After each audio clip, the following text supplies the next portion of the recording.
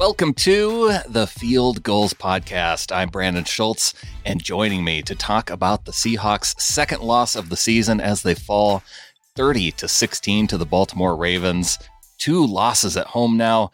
I'm joined by SeahawksDraftBlog.com's Rob Staten. Rob, how you doing? It would feel a lot better, Brandon, if the Seahawks had played a lot better today. And I think that it was a revealing loss. You know, I think we've been, even with the team at 5-1, and they certainly deserve some credit to get to 5-1 in the first place. It's not easy to win 5 games to start a season like that. And it was the best start to a season they'd had since the Super Bowl year in 2013. I do think that we were still waiting to find out exactly where this team was going and the direction they were heading and where they are right now in this sort of modest rebuild that they've had over the last couple of seasons. And sadly, I think today's game, as well as the Saints game, has pulled the curtain back on where they really are, which is that there's a lot of work still to do. Well, there's a lot of work to do on defense in particular, but when I look at the score, is it as easy to say, look, the Ravens scored 30 points, they win by 2 touchdowns. The Seahawks gave up 2 touchdowns on offense, one with the pick 6 by Russell Wilson, and the DK Metcalf fumble returned for a touchdown for the Ravens. I mean, ultimately it was the difference in the game, but do you feel like there's more to it?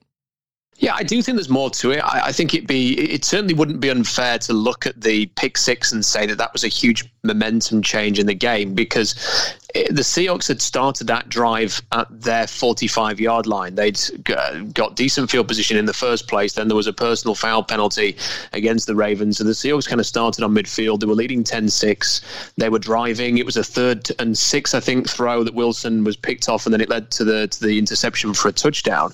And, it felt like as that drive was progressing that they were going to score. They were going to go up 17 points to 6, that this was going to be the thing that Seahawks fans have been hoping for, which was a fairly straightforward home victory. And they looked like a team that was 5-1 at that time, right up until the point of the pick 6. Yeah. But what I would say about that is that off the back of that, Russell Wilson then led, I think it was something like a 79-yard drive or something like that. Maybe not 79, maybe sort of a 60, 70-yard drive to get them into field goal range. And they kicked a field goal, and at halftime it was 13-all, and the Seahawks started with possession at the start of the second half. So any kind of momentum swing was kind of snatched back with a subsequent drive, and then they started level after halftime. And it was that second half performance that really bothered me, because it just felt like the Ravens imposed their will on the Seahawks, which is what the Saints did. The Ravens dominated both lines of scrimmage. They harassed Russell Wilson. They loaded the box and said to the Seahawks, you are not going to be able to run today. And the Seahawks, who are a team that want to be able to run and pride themselves, and Pete Carroll speaks about running the ball, reacted to the Ravens stacking the box by saying, we better throw the ball a bit more because that's what they're showing. And at one point with the game, I think it was still tied at the time, the Seahawks had thrown 27 times and run 16 times. So the Ravens were dictating to the Seahawks their offensive game plan, which is not the way that this team is set up. They want to be the bully. They want to be the team that's imposing themselves on the opponent. And then on the other side of the ball, the Seattle's defensive line really had no answer to Lamar Jackson. You have to give Jackson credit. He was scrambling around. He's incredibly difficult when he gets into space in that second level. He's probably a 4-3 runner himself. And he's got incredible agility, and he sort of cuts and he changes direction very well to go with the speed. He is physical. He was like that at Louisville as well in college. So he's very difficult to bring down, but there was no answer there. There was no real pressure. Once again, there was only one sack, and I think that's when Jackson fell over and Brandon Jackson kind of just touched him down. Right. The defensive line is not playing well at all. It's then exposing the linebackers who are supposed to be the strength of the defense, and they're getting exposed because the defensive line's not doing a good enough job. And then it's kind of this ripple effect, and then the secondary's being exposed because the front seven's not good enough. So the whole defensive unit looks like a bottom third unit in the NFL. And if you are a team that's looking at the Seahawks right now, I'm sorry to go on this kind of like this long point that I'm making here. I'll finish this say. But the point is that if you look at the Seahawks, if you're an opponent, you say, take away the running game and get a little bit of pressure on Russell Wilson. They're going to struggle to beat teams that are as good as the Ravens and the Saints because the defense can't compensate. And in the past, in 2013, 2014, if the offense played a game like this, you could rely on the defense to keep things tight so that the offense could have a chance to make amends later on. But in this game, that wasn't happening. And then, again, it's a Carroll feature. He preaches explosive plays, the importance of explosive plays and turnovers and running the ball. The Ravens ran the ball, took away the run. The Ravens had explosive plays in the running game with Jackson and the passing game with Jackson. And they had 2 turnovers that led to touchdowns. The Seahawks had none of that. All right, Rob. Well, I think in that long-winded answer, you covered all the topics. We can go ahead and close it out here. But it's one of those days. you got to get it all out. And I feel frustrated too, because, I knew going into this game, I was going to be frustrated by Lamar Jackson. And it was frustrating to watch in certain situations where you knew he was just going to take off with the ball. And it seemed like there was nobody there. But then I look at his stat line, Rob, and I see of 9 of 20 for 143 yards through the air. That's not particularly great for a stat line. His rushing yards, 14 attempts, 116 yards. If I would have known they would have gotten that in, paired with his passing stat line, I probably would have taken that at the start of the day. It's just that, I think I do put a lot of this on the Seahawks defense. And earlier on this week, I had on Adam Nathan, and we talked about just how we'd rank out the different position groups, and the linebackers were the last one off the board. And I don't know if it's because of the defensive line or if it's just because of the aging linebackers or because of the ability of other teams to scheme up the linebackers based on Pete's wanting to keep the base defense on the field for the primary portion of the game. I think it made sense against the Ravens in particular because they do tend to run so frequently. So that would have made sense to me. But the stat line with Jackson, I would have taken that. The stat line with Mark Andrews with his 2 receptions for 39 yards with, I don't know how many drops he had, 3 or 4 on the day. I would have taken that. No Hollywood Brown in this game. Holy smokes. It was all set up for the Seahawks to be in position to have this game work out so well. They get the early touchdown and they're up 10-6. And it just all shifted on that pick 6. Yeah, look, there's some fair points in there. What I will say about Jackson's stat line is there was 3 drops by Mark Andrews. So if he gets those catches, his day ends up looking like 12 of 20 passing, probably about 170 yards and then 116 yards rushing. That's a great day. They ran for 200 yards. They ran for 199 yards as a team, which is, any team that runs for 200 yards is often going to win the game. Yeah, and averaging 5.7 yards a carry too. Yeah, and I just think there are definitely issues with the defense. The defensive line has regressed. They've lost. Frank Clark had flaws, but Frank Clark got to the quarterback. And you can rely on him to do that. And I don't think they've got anybody at the moment they can rely on to get to the quarterback. That's just not happening. That's not, Jadeveon Clowney, teams are zoning in on him. He's been double teamed. People are saying he's the key. You're going to take him away. And he's never been, a sort of that speed rusher that Frank could be, that explosive edge rusher that could still make those plays happen. When you look inside, this is Jarran Reed's first game, so we're going to have to give him a bit of a chance to get back, but there's just not enough there. And I think it's an interesting question with the linebackers because I don't know whether it is the defensive line that is completely to blame for this or not. Bobby Wagner's had 2 great years when he had Jarran Reed with his 10.5 sacks last year, playing really well in the middle. And the year before when Sheldon Richardson was there, Bobby Wagner's had great years. When the defensive line is poor like it is this year, Bobby Wagner just doesn't look anywhere near the same. It's very hard to watch Bobby Wagner. I know it's kind of, people are very wary of criticizing Bobby because he is such a legendary player and he's just been paid. But when you're actually watching him out there at the moment, it's hard to sort of see him and then look at the way Luke Kuechly's playing and make the case that he is the number 1 linebacker in the league. He definitely was the last couple of years, but right now he's not playing that way. KJ Wright has sort of fits and starts, and Kendricks is just not having the impact that we all hoped. Now, again, is it the D-line? Is it the linebackers? But I do think there's kind of a ripple effect there. I just don't think the defensive line is good enough. It's not stopping the run. It's not creating pressure. They seem to be so focused as a game plan on stopping the opponent's running game that it does sort of limit their ability to rush the passer, and yet they're not stopping the running games. At least they haven't in the last couple of weeks. But I, just sort of to finish this latest rant, I think that the offensive side of things does warrant some blame because, again, all the Ravens did today was stack the box and say, you are not running the ball. Mm-hmm. And the Seahawks' response to that was to go against everything that they set out to be, which is to run the ball and to be balanced. They were lopsided. That was as lopsided an offensive game plan as we've seen since Chicago of week 2 last year, when they were throwing and throwing and throwing. They just practically, they didn't abandon the run, but it was a side issue. They just threw all the time. And that was because the Ravens dictated to the Seahawks that they were going to throw, because they were winning at the line of scrimmage, because they were stacking the box, and the Seahawks did not have an answer. And for me, I'm kind of coming off this game and I'm sort of thinking, right, where are the Seahawks right now? An inconsistent offense with a magical quarterback who is going to win them games this year and will continue to win games, and there'll be exciting wins. They've won 5 games. They will win some more, mainly because of Russell Wilson. And they will be able to run some weeks and they won't be able to run others. But they are completely reliant on this quarterback. And then I look at the weapons that he's actually got. Tyler Lockett's great. DK Metcalf's very inconsistent. He has fantastic plays. He has bad plays. He's lost Will Dissly now, so he's lost a huge weapon there. He was kind of taking the production that Doug Baldwin was providing. And then you've got Jaron Brown and you've got David Moore. And I look at that and I think, oh man, they've got to help Russell out more here. You know, there's 8 days to the trade deadline. If they want to improve and they want to take a step forward, they ain't going to be able to trade for anybody on defense right now that's going to improve this unit. There just isn't that guy out there. This needs a quite a significant rebuild, I think, in the offseason. But they can go out and get an offensive weapon to make up for the loss of Dissly. And I think they've got to do that.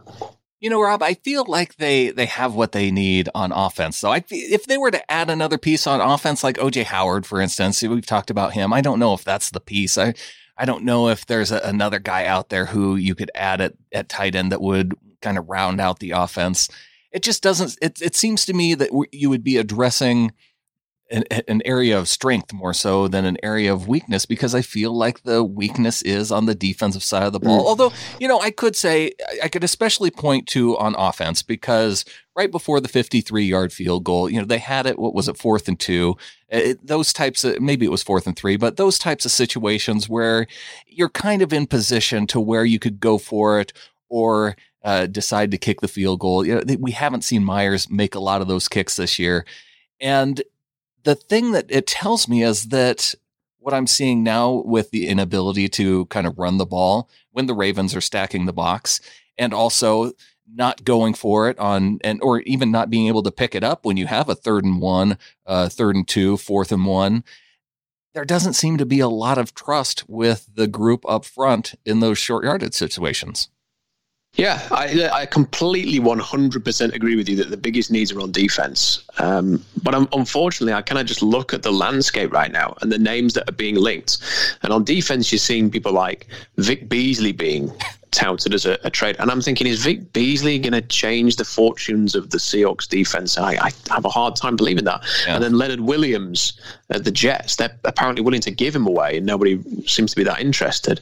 I just don't see him changing anything. And, you know, Jalen Ramsey was, you know, a genuine elite player. You know, if they felt that they needed to go and make a big splash on defense, then that was an option. But clearly they didn't want to go down that road, and he's gone to LA instead. And then I actually look at the offensive names, and I kind of think, well, the Seahawks are who they are this year. You know, they're a team that is dependent on the quarterback and occasionally the running game, but mainly the quarterback.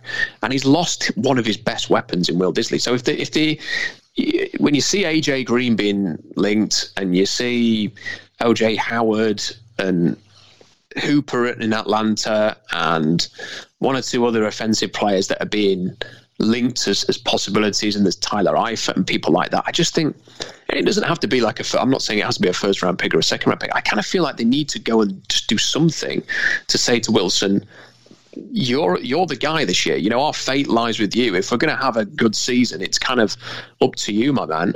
We're going to try and make your life a little bit easier here while we still can do something. Because to me, on a day like this, they were completely dependent on the quarterback. And you know, Lamar Jackson was able to do his thing and Russell wasn't. And I kind of felt sorry for Russell. The running game had been taken away. And his main weapon is Tyler Lockett. And aside from that, he's got a rookie. It was inconsistent, and Jaron Brown and David Moore. But you're right, the main issues are on the defense. I mean, this is a flawed team. It's been a flawed team since week 1. It's nowhere near where they want it to be. We will know that this team is where it needs to be and where it wants to be when they are running the ball with greater consistency and the defense is not in the bottom third. that it's actually a top 15 at least unit who can create pressure, that can take away the running game and can force turnovers. And it's just not doing any of those things. And my fear, Brandon, is that there are going to be at least another game or two like this year. They've still got to play the Niners twice. They've got to play the Rams again. Sure. That there are teams that will look at the Seahawks and say, we can get after them, that we can impose our will on them, that we can be the bully against them.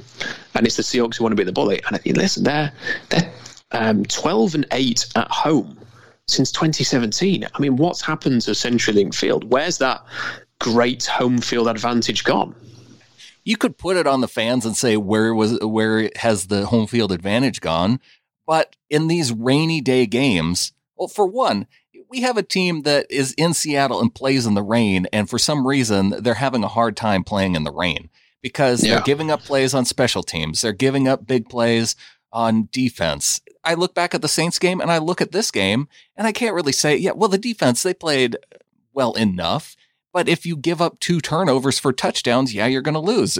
Going up against the Saints, they give up special teams points. There's no margin for error. And so I can't see pointing the blame at home field advantage for these 2 losses.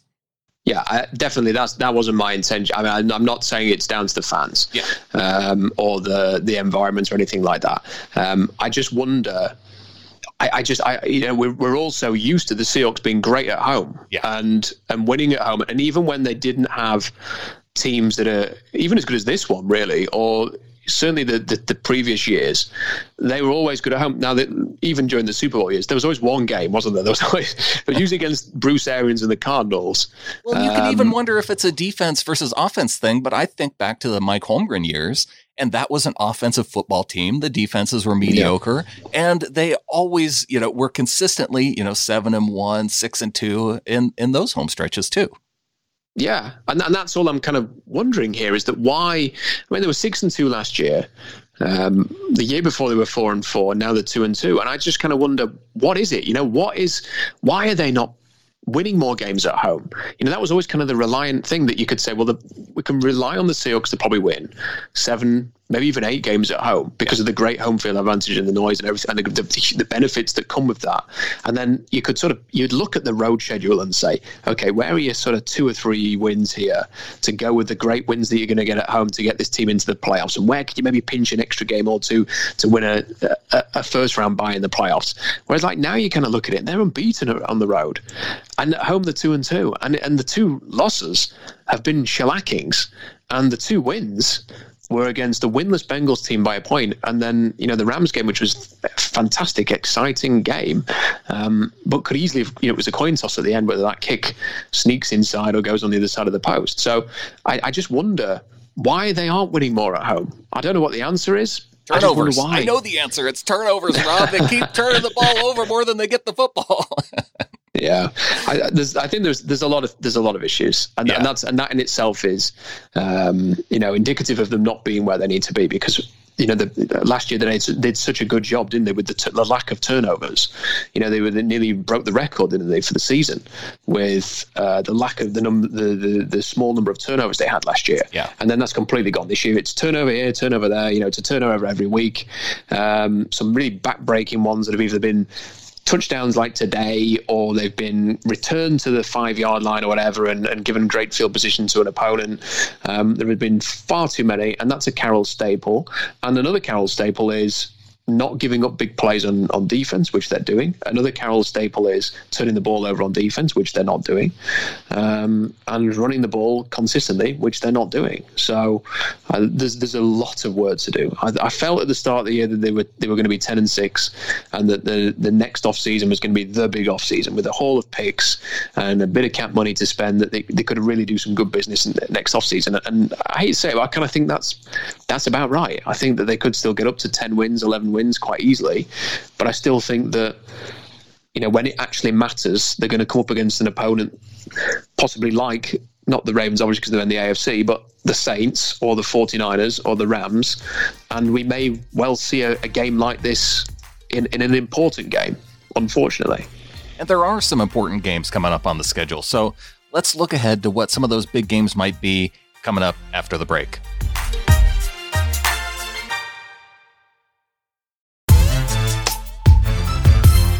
Joined by Rob Staten of SeahawksDraftBlog.com, and we're looking ahead to the Seahawks' next few games on the schedule. They have a get-right game now coming up against the Falcons on Sunday. Everybody seems to be able to beat them on the road. And it looked like Matt Ryan went out with an injury. I don't know what his status is going to be going into this coming Sunday. So then they come back home and they have the Bucs. Gosh, you hope that they're able to get back on track at home with a game like that. But then I look at that stretch, Rob, where they play the 49ers down in Santa Clara. Then they have the bye week, and then they go on the road to Philly, come back home for Monday night against the Vikings, and then their second game against the Rams. So that could be a really tough stretch of games right there, those 4 games. Yeah, it really could. And, it could be the complete opposite of what we've seen sometimes in the past when the Seahawks really hit the straps late in the season. That is such a gauntlet of games that, it's why you kind of looked at a game like today and said, okay, the Ravens, they got hammered by Cleveland. They've beaten bad teams. They haven't really, shown against a good team and had a good quality win yet. And, well, they got that today. And the Seahawks have dropped two home games, playing Teddy Bridgewater. Obviously, that looks like I suppose you could refer to that as a better loss than it seemed at the time, given that the Saints have just won and won and won ever since then. They've gathered real momentum, and, Sean Payton's done an amazing job, as has Teddy Bridgewater, because they had no Alvin Kamara as well today. They beat the Bears. So, they've done tremendously well, but the Seahawks are, they could easily win the next 2, be 7-2, and then you're kind of thinking, there's a lot of losable games there, and there's games. Carroll's teams, they usually play better in the second half, though. I am kind of feeling, I hope that rings true this year as it has in past years. Well, if we're going to have sort of the positives slant on this, I suppose what you could say is they do play the Niners twice. So that's 2 opportunities to beat them. The other hope is that the Niners, and we see it every year, how often do you see a team that just peaks too early? And then it actually comes to the crunch. And you could look at the Cardinals in 2014, went on a fantastic run. Carson Palmer got injured. The Seahawks started, 3-2 or 3-3 or something like that. They ended up winning the division. Right. And they caught them up because of the Palmer injury and the Cardinals peaking a little too early. And there's definitely, when you look at the Niners, they have been amazing so far. But they also look a little bit like a team to me that they might just have a rough patch at some point, because it's still, there are still question marks about Jimmy Garoppolo and certain aspects about that team. Kyle Shanahan's coaching his arse off at the moment, but there are definitely, some things you think, could see that this is maybe their peak and that they'll come back. And you could see the Rams going either way as well. And, they played at Atlanta today, so it's not, you don't get too much of a read on that. They've brought in Jalen Ramsey. So there's a chance there. And if they win those games and if they finish strongly, then they will be in the mix. But the problem is that your Minnesota game at home, your Tampa Bay game at home, your 49ers game at home, even the Cardinals game at home, they all kind of seem like games that could go either way. They could be the kind of the 1 point win, or it could be the 1 point loss, or it could be a game like today. And it's going to make for an interesting, we'll go into every game. We'll never be bored. We'll go into every game sort of hoping and believing they can win. And some weeks we'll be sat here like we are now, Brandon, feeling a bit down in the dumps and reflecting on a horrible performance. There will also be some exciting, exhilarating wins, and Wilson will continue to produce those wins more often than not. But I think it's just a majorly disappointing thing this week, because this felt like a winnable game. This felt like a chance to keep the momentum going. It felt like it was a chance to have another week of everybody talking about Russell Wilson being the MVP, and all of that's been kind of snatched away. And what we're actually going to hear this week is probably a lot more doom and gloom, and a lot of people second guessing Pete Carroll, and a lot of people like I have today sort of talking about the holes in the team and the flaws. And until they hopefully beat the Falcons next week, we're not going to be able to move on. Now we just get to hear about how Lamar Jackson is MVP now for the next week at least, until Russell Wilson can get back out there and have another solid performance. It's worse than that. Sadly, it's going to be Aaron Rodgers. So, yeah, I suppose. Yeah, we'll have a week of that, I think, and it's a frustrating feeling. I think it's just that this has been a weird season. It's kind of been a season where I don't know how you felt at the start of the year, but my personal sort of message on the blog was, don't get your hopes up too high and kind of just enjoy every game. And while also predicting 10-6, which I thought would be a decent mark this year. I think I went 11-5 too, and they're still on pace for that. Yeah, it's just, each one of these games, yes, they came out on top and they've been so close, but you talk about the turnover situation, you look at that Browns game, and they needed every single one of those turnovers to go their way to come out with that win. Let me put it this way. Let's say instead of being 5-2 right now, let's say they were 4-3 sure instead, but the losses were against the Steelers on the road with Big Ben playing the full game, let's say, and then they lost the following week to Drew Brees, sure, and then they came back strongly and won the games they were supposed to win, but lost to the Browns team on the road. Given what we knew, we were all thinking about the Browns before the season began, that we saw Odell Beckham and Jarvis Landry and Nick Chubb and Baker Mayfield and Myles Garrett and the cornerbacks and everything like that. Everybody's a lot of people felt that Cleveland were going to have a really good year. Yeah. So let's say that the 3 losses they won today. We'd be sitting here, I think, at 4-3, more positive than we would be at 5-2, having seen them hammered by the Saints and the Ravens at home. Yeah. Because kind of what 2-0 and 5-1 did was get everybody's hopes up, and then those hopes were kind of crushed in games that we expected to win. Whereas if we'd have just won the games we were expected to win and lost the games I think a lot of people expected them to lose, they'd be sitting here at 4-3 and we'd be saying, well, this is kind of where we expected them to be, and we always hope that they're going to have a strong end to the season.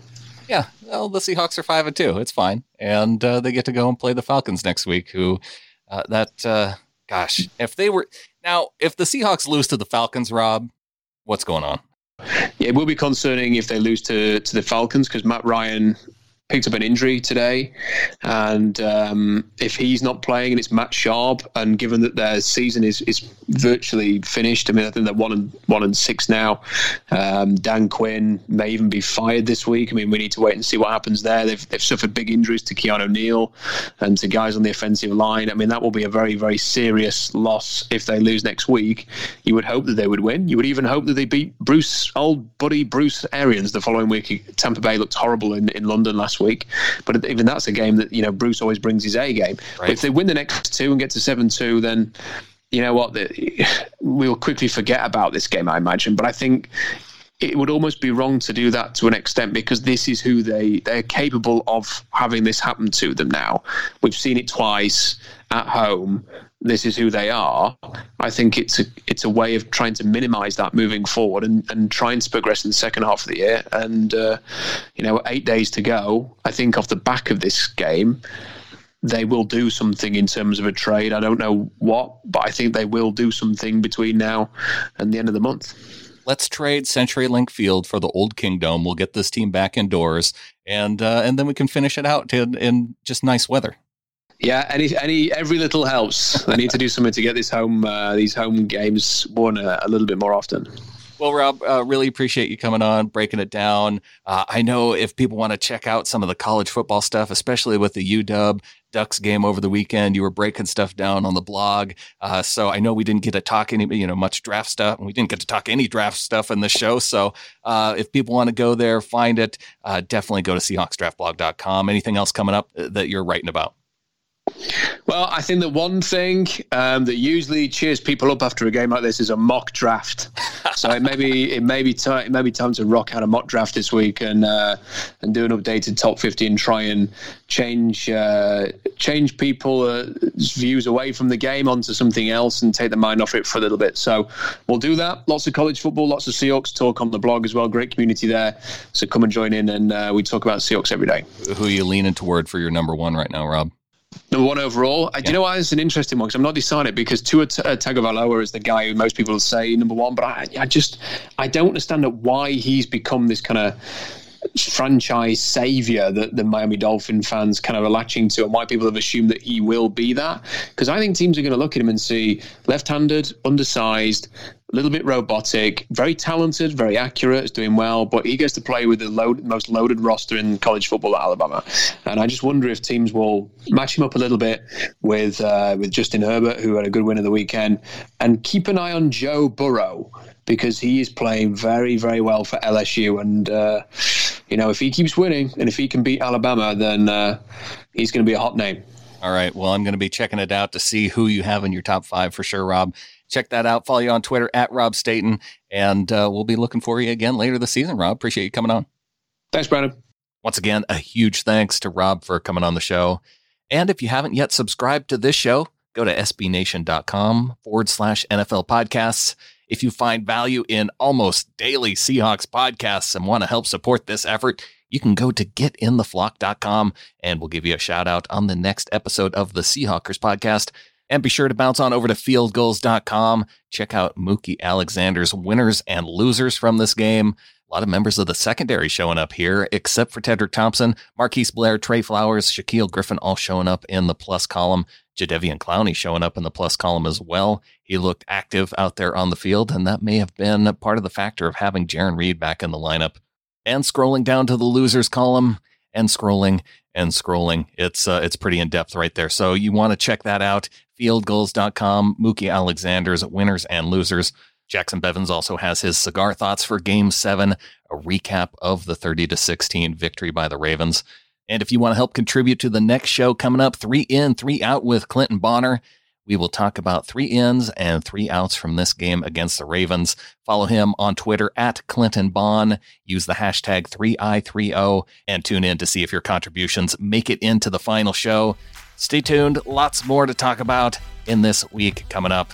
And we'll get on out of here. Go Hawks.